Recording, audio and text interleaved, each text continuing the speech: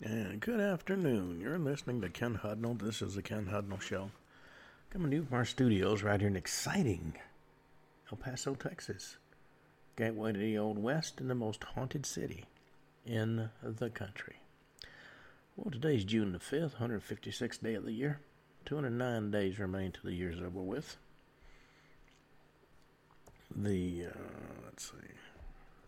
Holidays observances.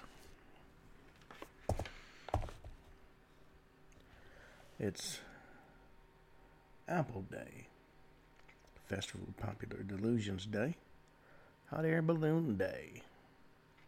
If you're in the state of Alabama, it's Jefferson Davis's birthday, National Gingerbread Day, National Moonshine Day, National Thank God It's Monday Day.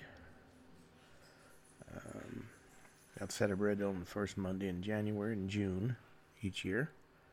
National Veggie Burger Day, Sausage Roll Day, World Day Against Speciesism, World Environment Day, American the Beautiful Week, that's the first full week of June, Bedbug Awareness Week, Black Single Parents Week, Canadian Environment Week, End Mountaintop Removal Week, Healthcare Executives Appreciation Week. That one's a puzzle. International Clothesline Week, National Business Etiquette Week, National Commuter Challenge, National CPR and AED Awareness Week, National Fishing and Boating Week, National Garden Week, National Headache Awareness Week, Pet Appreciation Week, National Lemonade Days, Prepare Tomorrow's Parents Month, Step Parents Week, and Teacher Thank You Week. All that having been said, well, the peanut gallery tuned up. Had to protect me from vicious dog walkers. Alright, and 12:57.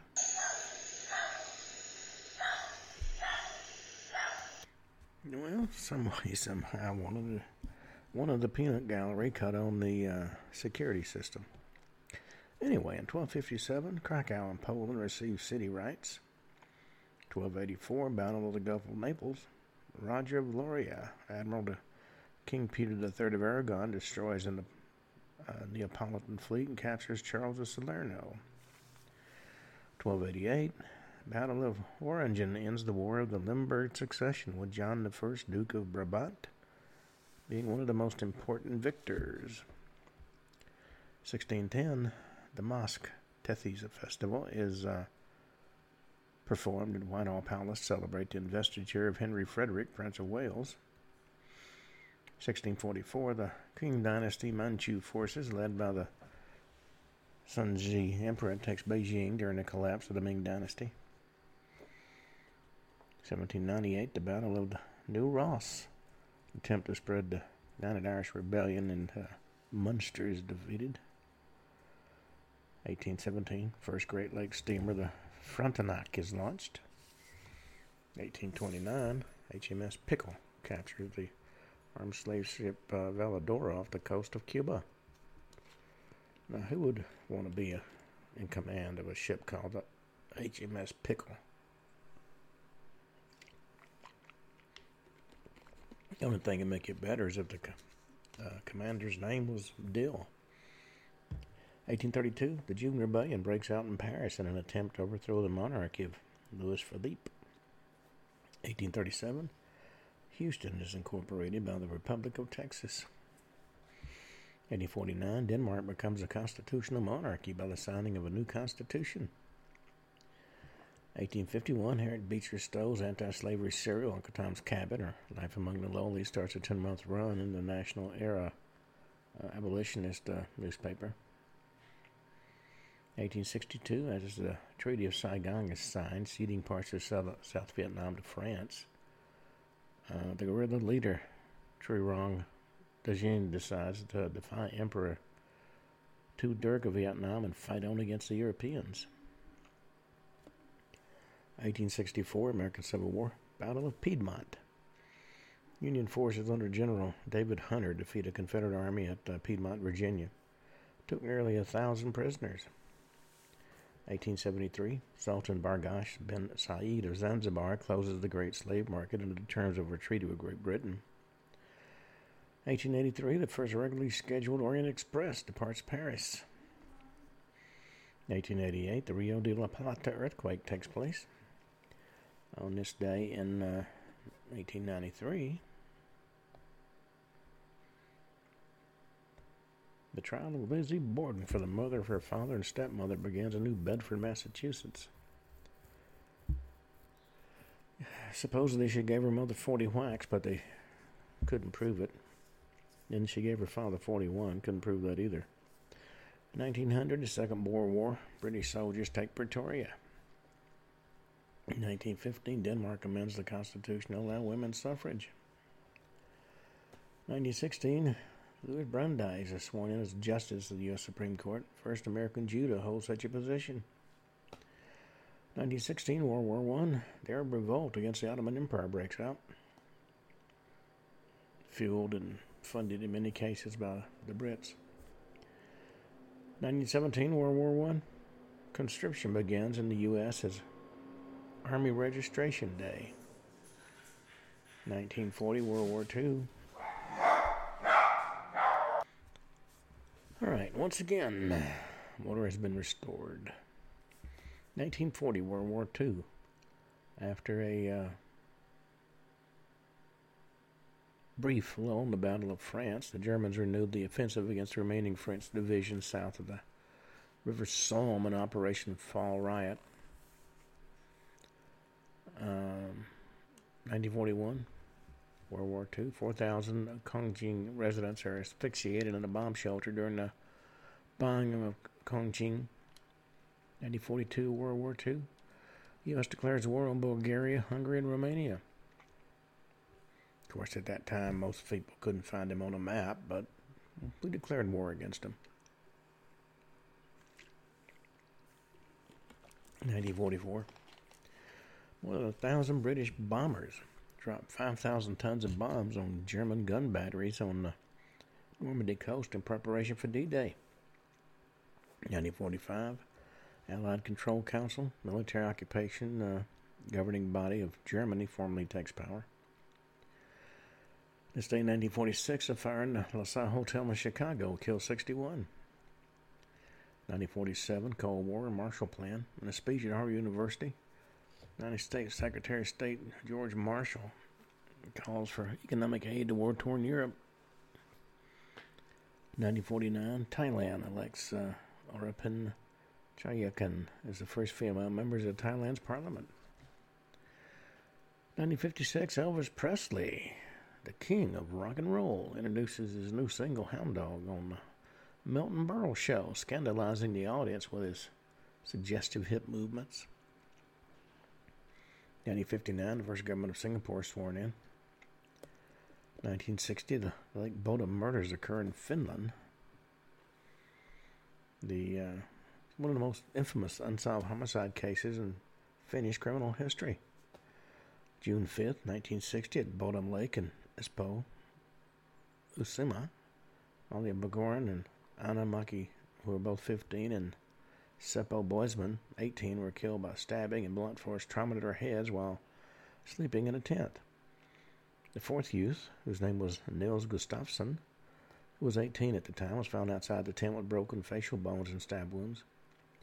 Despite extensive investigation, the perpetrator was never identified. And, of course, over the years, various theories have been put forth. Gustafsson was unexpectedly arrested on suspicion of committing the murders in 2004, but 2005 he was found not guilty. Somebody knows something. But I have a question as to why two 15-year-old girls and two 18-year-old boys were sleeping in a tent at a lake. Well, we'll never know the answer to that question. 1963, the British Secretary for War, John Profumo, resigns in a sex scandal known as the Profumo Affair. Also in 1963, movement of 15 Khordad.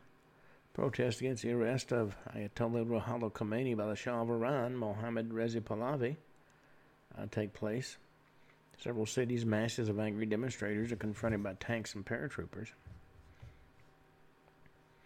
1964, DSV Alvin is commissioned. 1967, Six-Day War begins. Israel launches surprise strikes against the Egyptian airfield in response to the mobilization of Egyptian forces on the Israeli border. 1968, presidential candidate Robert F. Kennedy is assassinated by Sirhan Sirhan. 1975, the Suez Canal opens for the first time since the Six-Day War. 1975, the UK holds its first countrywide referendum on membership of the European Economic Community. 1976, the Teton Dam in Idaho collapses. 11 people are killed as a result of flooding. 1981, Morbidity and Mortality Weekly Report of the Centers for Disease Control and Prevention reports that 5 people in Los Angeles have a rare form of pneumonia, seen only in patients with weakened immune systems and what turns out to be the first to recognize cases of AIDS. 1983, more than 100 people are killed when the Russian river cruise ship Alexander Suvorov collides with the girder of the Ulyanovsk railway bridge. Collision causes a freight train to derail, further damaging the vessel, but the ship remained afloat and was eventually restored and returned to service. 1984, Operation Blue Star. Under orders from India's Prime Minister, Indira Gandhi, the Indian Army begins an invasion of the Golden Temple, the holiest site of the Sikh religion. 1989, the Tank Man halts the progress of a column of advancing tanks for over half an hour in Tiananmen Square protest of 1989. I actually saw the footage of that.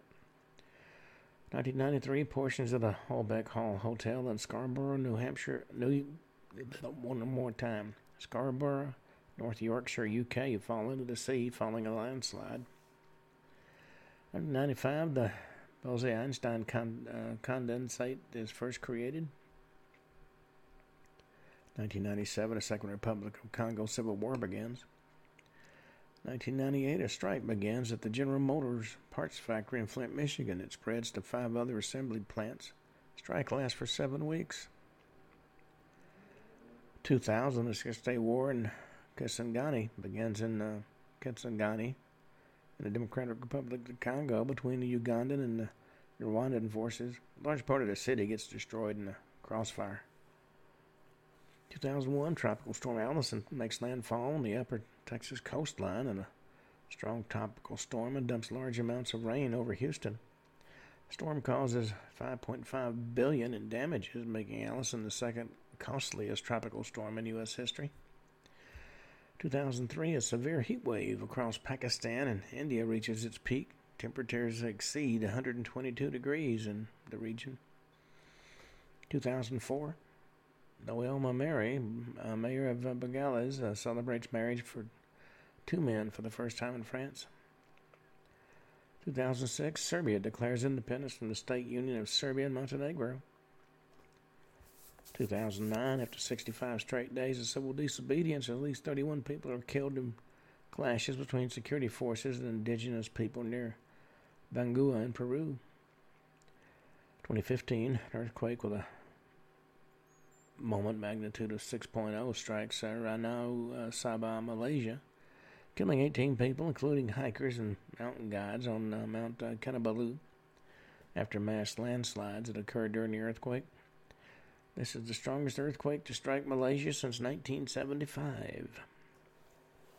2017, Montenegro becomes the 29th member of NATO.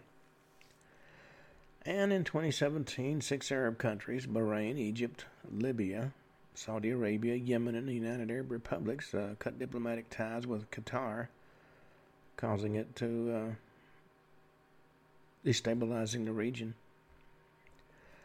All right, we've come to the end of our little history segment. You know, it's interesting how much you can learn about actual history. Maybe I can get the correct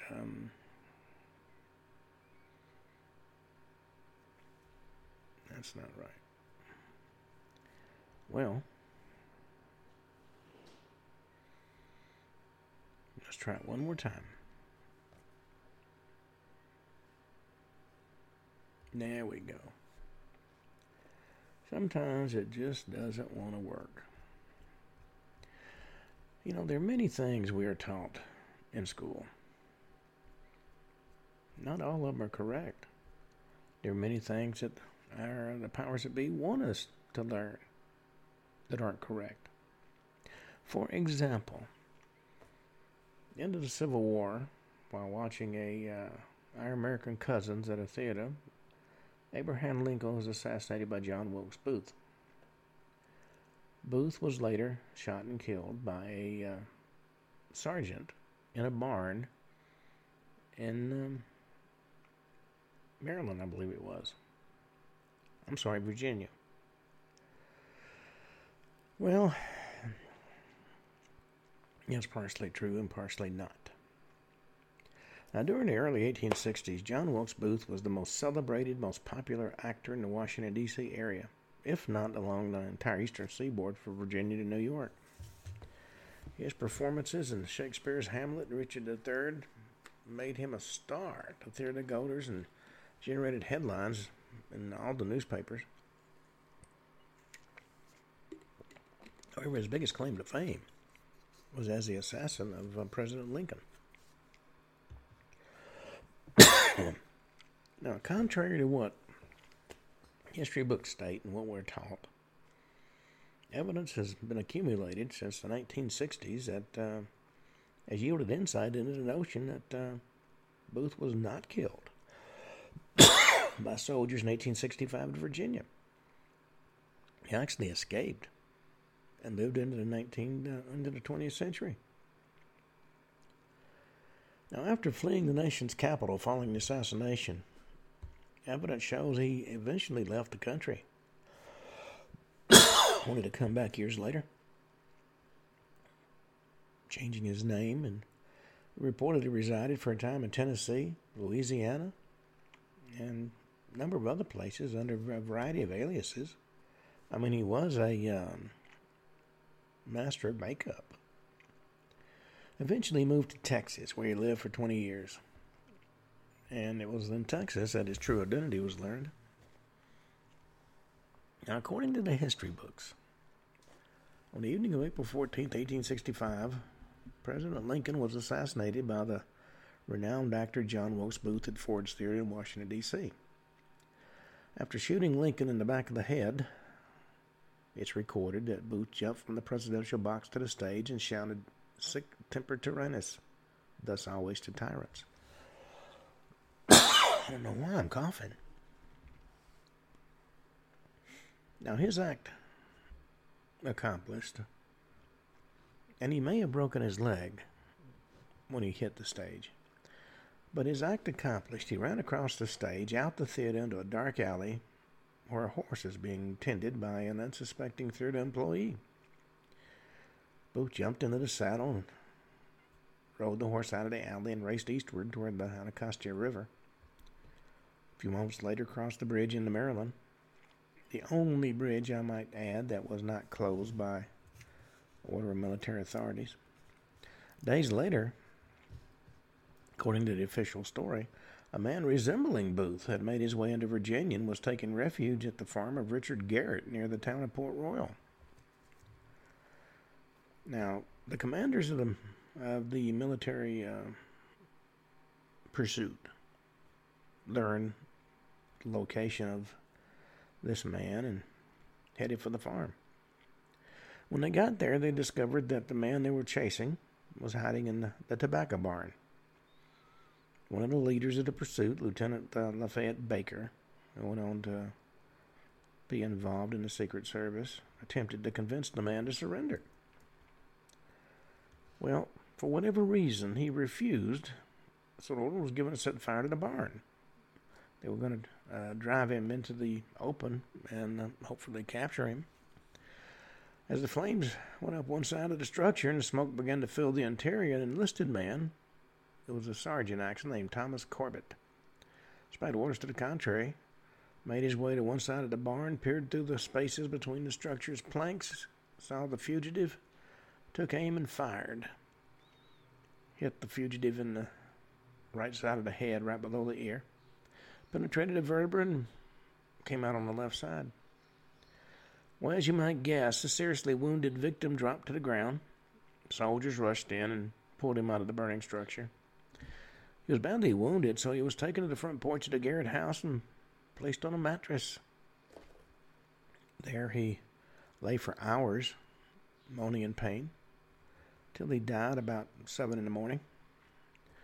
Within minutes to the death of the man the government claimed was John WIlkes Booth, conversation began to filter through the soldiers and others at the scene that the dead man was not John WIlkes Booth, the actor. Booth was known to have dark brown hair and a brown mustache, but he did not have a beard. He had never had a beard. Dead man on the mattress had red hair and a substantial red beard. The farmer, whose barn had just been burned down by the soldiers, told authorities the visitor identified himself as James W. Boyd and asked to spend the night. Well, curiously enough, the body of the man that the government insisted was Booth was about to have a strange journey. Through an extremely roundabout route, it was eventually transported back to the Washington Navy Yard and put on board a vessel.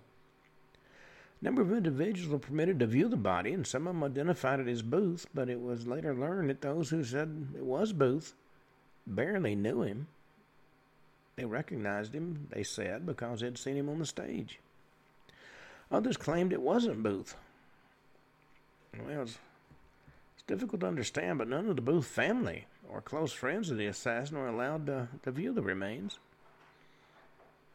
Government summoned a photographer named Alexander Gardner to take a picture of the dead man, and he was supervised and directed by War Department Detective James Wardell. Gardner was allowed to take one photograph. When it was developed, it, along with the plate, was immediately seized by government officials, and later the government denied that any photographs were ever taken of the body. And frankly, to this day, nobody knows the whereabouts of that photograph. Well, what eventually became of the body of the man the government claimed was John WIlkes Booth has also become something of a mystery. One account states it was secretly buried in the floor of the Washington, D.C. arsenal. Another story has the body carried out to sea and thrown overboard, a la Osama bin Laden.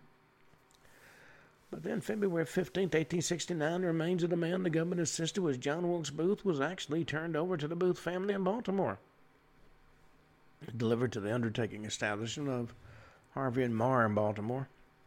And these remains, which by this time was little more than a skeleton with only bits of flesh and hair remaining attached to it, was viewed by dozens of Booth family members and friends. One of the viewers was a man named Basil Moxley, a longtime friend of Booth. Now, Moxley was interested to note that the skeleton had red hair. He said it wasn't Booth, somebody else. Others who viewed the remains expressed doubt that they belonged to Booth.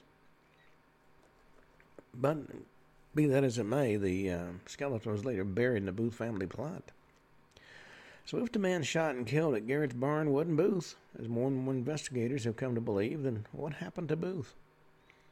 Curiously, while a contingent of the U.S. military tracked a suspect to Garrett's barn, killed him, and declared him to be Booth, a separate group of soldiers followed the trail of another suspect westward. And along the way, the evidence accumulated that the soldiers were on the trail of the real Booth, but they just weren't able to catch him.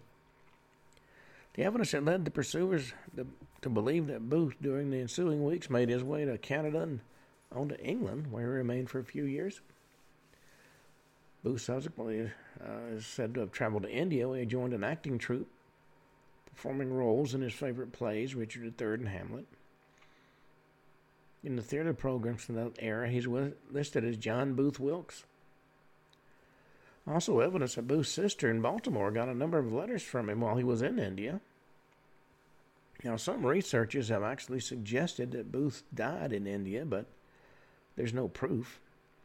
There does exist, though, evidence that the man believed by many to be the most famous assassin in history came back to the U.S. and resided and earned his living in the state of Texas. Now, despite the official government position that John Wilkes Booth was shot and killed and that the case of the assassination was closed, rumors abounded he was still alive. The assassin was allegedly spotted in Ceylon on several occasions. Andrew Jackson Donaldson, a close friend of Booth, claimed to have encountered the assassin on a Pacific island in the late 1860s. According to Donaldson, Booth asked him not to tell anybody. At one point in the conversation, Booth gave Donaldson a gold medallion and asked him to deliver it to his brother, Edwin Booth. An ex-soldier, lawyer, statesman, high-powered Mason, General Albert Pike, resided in Washington. One of his favorite actors was, of course, John Wilkes Booth, and Pike attended his plays on several occasions. One evening, while drinking with an old friend, Colonel M.W. Connolly, at the Pickwick Hotel in Fort Worth, Texas, Pike's gaze wandered to the mirror behind the bar, and reflected in the mirror, he saw the image of a man he recognized immediately. Turning, he stared directly at the customer seated a few tables away and said, "My God, it's John Wilkes Booth." Well, with that, the man at the table jumped up and ran out of the bar. And over the years, since the assassination, Booth has been seen by friends and others on numerous occasions. During the 1870s, a man going by the name of John St. Helen was living and operating a saloon in Glen Rose, Texas, 54 miles southwest of Fort Worth. One day, St. Helen visited a lawyer named Finis Bates, who had an office in Granbury, 17 miles away. Asked him to defend him on a charge of running a saloon without a license. Now, St. Helen admitted to Bates he was indeed guilty of the charge, but stated he would resist appealing at a court hearing. The barkeeper told Bates his real name wasn't John St. Helen, and he was concerned his true identity might be discovered. He said the risk was too great. Well, several weeks later, St. Helen moved to Granbury, and he and Bates became good friends. According to Bates' notes, St. Helen bore a remarkable resemblance to John Wilkes Booth and showed an intimacy with every detail of theater work. He subscribed to several theater-related publications and could recite most of Shakespeare's plays and was particularly fond of Richard III. Late one night, Bates was summoned to St. Helen's bedside. St. Helen told Bates he was ill and didn't think he'd live, and he told Bates to search under his pillow where he'd find a tintype. Well, Bates did and retrieved an image of John St. Helen. St. Helen asked Bates to send the tintype to Edwin Booth in Baltimore with a note stating the man in the picture had passed away. St. Helen then put a hand on Bates' arm and confessed he was, in fact, John Wilkes Booth, assassin of President Abraham Lincoln. Well, as you might guess, this was something of a shock to Bates, but he said he would do as requested and sat up with St. Helen through the night. Well, for several weeks, St. Helen, eventually, though he began to improve and in time recovered. When he was able to do so, he invited Bates to walk with him along a tree-lined path a short distance out of Granbury. And during the walk, St. Helen once again told the lawyer he was Booth, and he asked Bates to keep the knowledge secret. Went on to provide significant details relative to his life as Booth, the assassination of Lincoln, and his escape.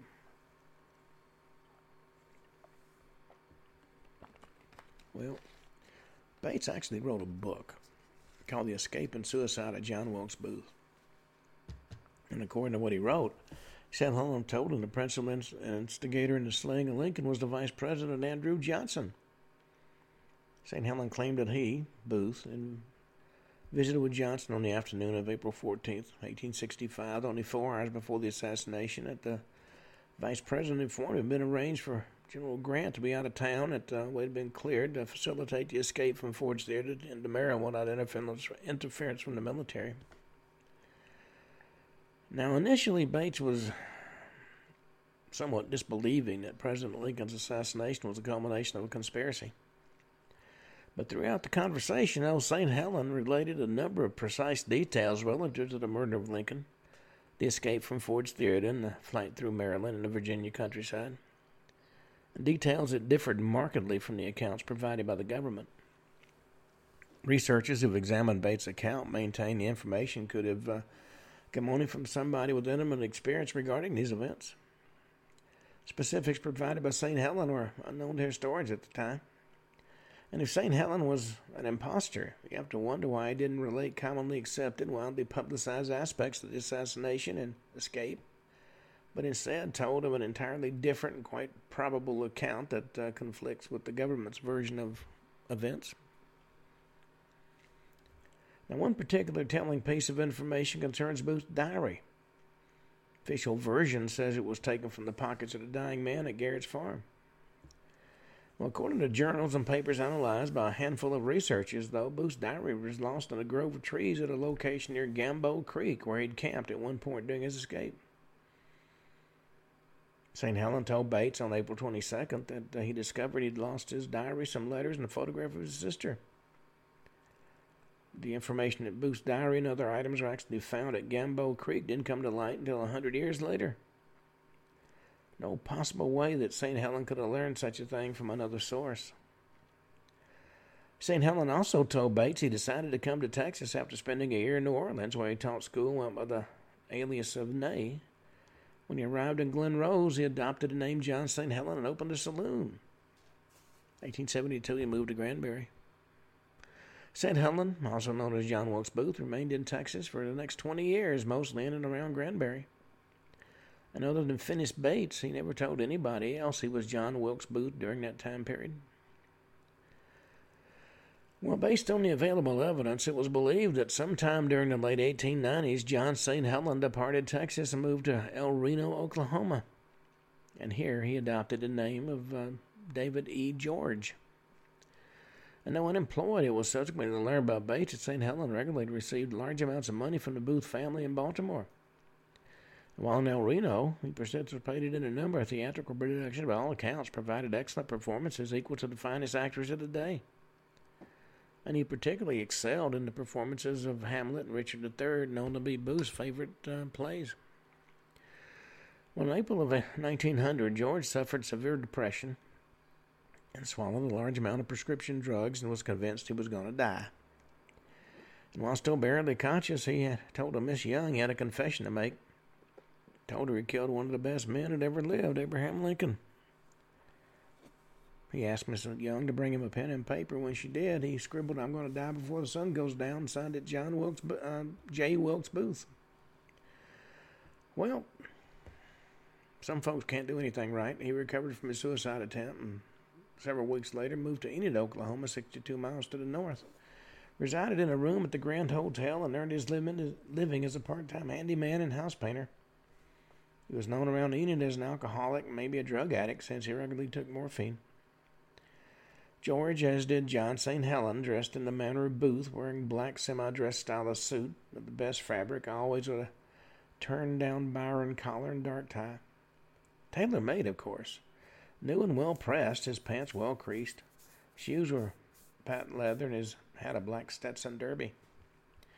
And George, like Booth, was known to drink heavily and would occasionally launch into extended soliloquies and poetry. Clearly well-educated and apparently quite intimate with the works of Shakespeare. Learned in 1902, Blanche DeBar Booth, daughter of John's brother, Junius Brutus Booth, paid George a visit in Enid. Well, on the morning of January 13th, 1903, George made another suicide attempt, and this time he actually got it right. Swallowed a large amount of strychnine and died a short time after that. Then, living in Memphis, Tennessee, Finis Bates read a strange article about a man named David George who died in Oklahoma, who some believed was John Wilkes Booth. And Bates wondered if the man he knew as John St. Helen was the man who died in Enid. And Bates had heard since nobody claimed the body, it had been placed in a storeroom to such time as it could be disposed of one way or another.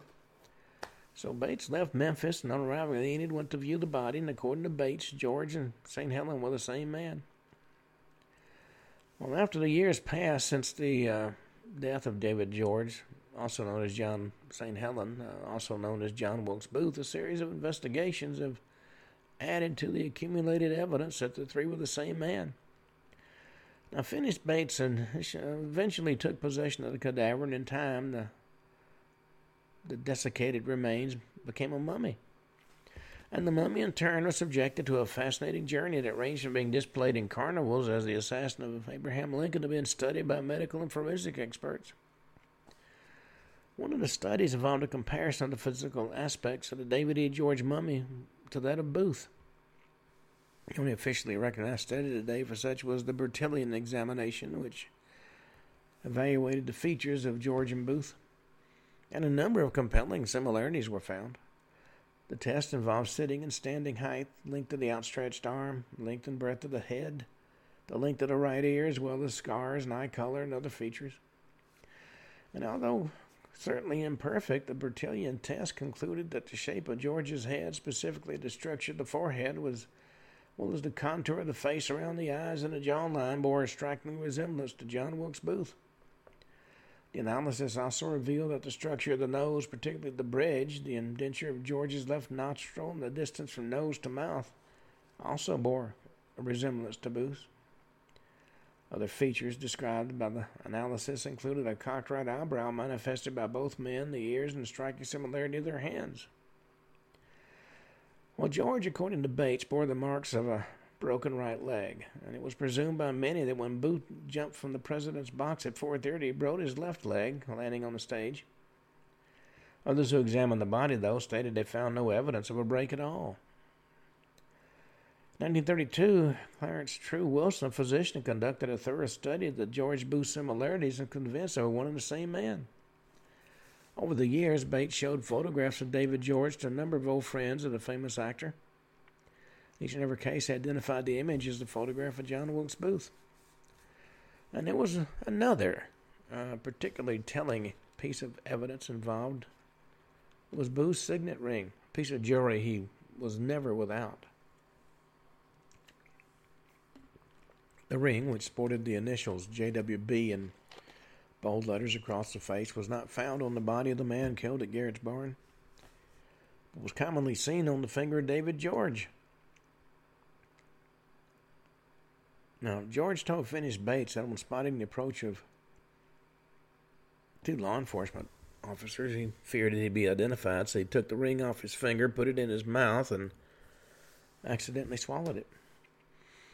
In 1931, the mummy of George was being examined by a group of 7 physicians at Chicago's Northwestern University when an astounding discovery was made. A signet ring was found embedded in the flesh of the body cavity. Been somewhat modified as a result of the action of digestive juices, but the initials JWB could be clearly seen on its face. And in a summary of the analysis, the medical team wrote, they could safely state the body they worked on was that of John WIlkes Booth. Well, if in fact there were lies told about the assassin of President Lincoln, you think we got absolute truth about the assassination of President Kennedy? I would tend to doubt that. Well, I got one more short little story. You know, the legendary outlaw Sam Bass was one of several notorious outlaws who operated out of the state of Texas during the last half of the 19th century. Following a series of hold-ups and the accumulation of thousands of dollars in coins and jewelry, the outlaw buried his wealth in 4 different places in Denton County. One of these caches has been found, but where the remainder are located remains a Texas mystery. Like those of many outlaws, the story of Sam Bass mixes legend with facts, but there are enough documented accounts related to his escapades to validate his reputation as a cunning, efficient outlaw, a clever and successful robber, and a man who hoarded what eventually became well over $1 million in stolen gold coins and jewelry. Now, he was born in Indiana in 1851, but he was orphaned early, passed from relative to relative, and forced to work long days on various farms on which he lived. When he turned 18, he was determined to escape from the toil and grind of plowing and planting and tilling. heard the tales of opportunities existed in Texas, as well as accounts of cowboys and ranching and adventure. He dreamt nightly of traveling to Texas, becoming a cowboy. And finally, one day, he packed what few belongings he possessed and headed out for Texas. He arrived in Denton County in 1870, having turned 19 on the journey. He was a strapping young man, not afraid of hard work, and found a job on a local ranch and learned horsemanship and livestock handling. At first, he was thrilled with riding and roping and leading the life of a working cowboy, but the daily tedium of tending cattle soon bored him rigid, and he sought other creative outlets. Soon found work with a Denton freight company owned and operated by the county sheriff. Began hauling freight throughout North Texas. As a result, came to know the countryside, the trails, and the people. He was a charming young man, readily made friends with all he met. During this time period, he developed an intense interest in horse racing and often squandered his earnings betting on competitions. And in time, he acquired his own racing mare and began to travel the countryside betting his horse against others. His travels took him into East Texas and parts of Oklahoma. And after several months of racing and betting, he had amassed quite a bit of money in winnings. Joel Collins, a friend of Bass's from his cowboy days, talked a future outlaw into investing his winnings in a herd of cattle. Bass did so, and the two men combined their herds and arranged to drive them to Dodge City, where they expected to sell and make a profit. But by the time the two men and their cattle arrived at Dodge City, the market had taken a turn for the worse. Discouraged and undecided what to do, they decided to kill some time in Dodge City Tavern one afternoon. And then they learned that top dollar was being paid for beef in Deadwood and Dakota Territory, 500 miles to the north. And it was in the center of a huge gold mining boom, and citizens were paying high prices for fresh meat. Several weeks later, Bass and Collins arrived at Deadwood, where they sold their cattle for good profit. After many months on the trail with their pockets heavy with money, Bass and Collins paid off their drovers and began what turned into a long and expensive celebration. Their night on the town turned into a great deal of drinking and gambling. Before the sun rose the next day, the two men had managed to spend almost all the money earned from the sale of their cattle. They began to wonder how they were going to get back to Texas. After several fruitless days of looking for work in Deadwood, the two were completely broke. So in desperation, they decided to rob a stagecoach. Enlisting the help of three other men who were down on their luck, they spent the next 6 weeks holding up stagecoaches near Deadwood. Robbing stages turned out to be easy, and before long, Bass and Collins saw greater challenges. Bass considered robbing the bank at Deadwood, but decided the security was too strong. So they went south looking for easier prey. They occasionally robbed stagecoaches and travelers along the way, and eventually they arrived in Big Springs, Nebraska. Union Pacific Railroad ran through Big Springs, and this gave Bass an idea. He decided to rob a train. When they got to town, the gang rode toward the railroad station, and hiding in a grove of trees just beyond the building, they watched the eastbound train pull in. And while the crew was distracted with filling the water tanks, the outlaws struck. Wearing masks, they rode up to the train crew, leveled their revolvers, and forced them to open the locked door of the express car. To their delight, they found a payroll trunk containing 3,000 freshly minted $20 gold pieces, each bearing the date of 1877. After loading the gold onto the horses, Bass and his gang systematically robbed all the passengers, taking money and watches and jewelry. When they finished, they mounted up and rode off into the night. Well, after they'd ridden for about an hour, they halted and divided the loot. Bass suggested they split up to confuse any pursuers with minutes each of the bandits riding in a different direction, each heavily weighted down with his share of the gold and other robbery loot. Bass, with his saddlebags filled with a fortune in gold coins and jewelry, set his sights for Texas. When he got back to Denton County, he learned his friend Collins had been captured by law enforcement officials in Nebraska and shot and killed. $25,000 reward worth of gold and jewelry were found in Collins' saddlebags and returned to the railroad. Well, because the coins were so new and the fact that each had the same date of 1877, Bass feared they'd be easy to identify. He decided it'd be foolish to begin spending them right away, so he hid the entire amount, intending to come back for it later. when detection would be less likely. It is believed that he buried his fortune in 4 separate caches in the hideout he established at the Cove Hollow, a relatively isolated area surrounded by dense forest and brush 30 miles from the town of Denton. According to Bass, the caches were located close to each other. Well, within a few days, he organized another gang that robbed stagecoaches in that area. And as the stage companies grew more wary and added more guards, he decided to turn to robbing trains again. And the truth is, Sam Bass is the one that introduced train robbery to Texas.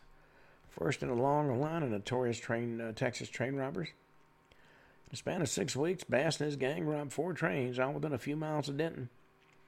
During one of the robberies, though, he was identified, and his image soon appeared on wanted posters throughout the area. Many are convinced that after Bass committed a robbery, he carried his share of the loot to his Cove Hollow hideout and added it to one or more of his caches of gold coins. So over time, he had to have amassed a tremendous fortune.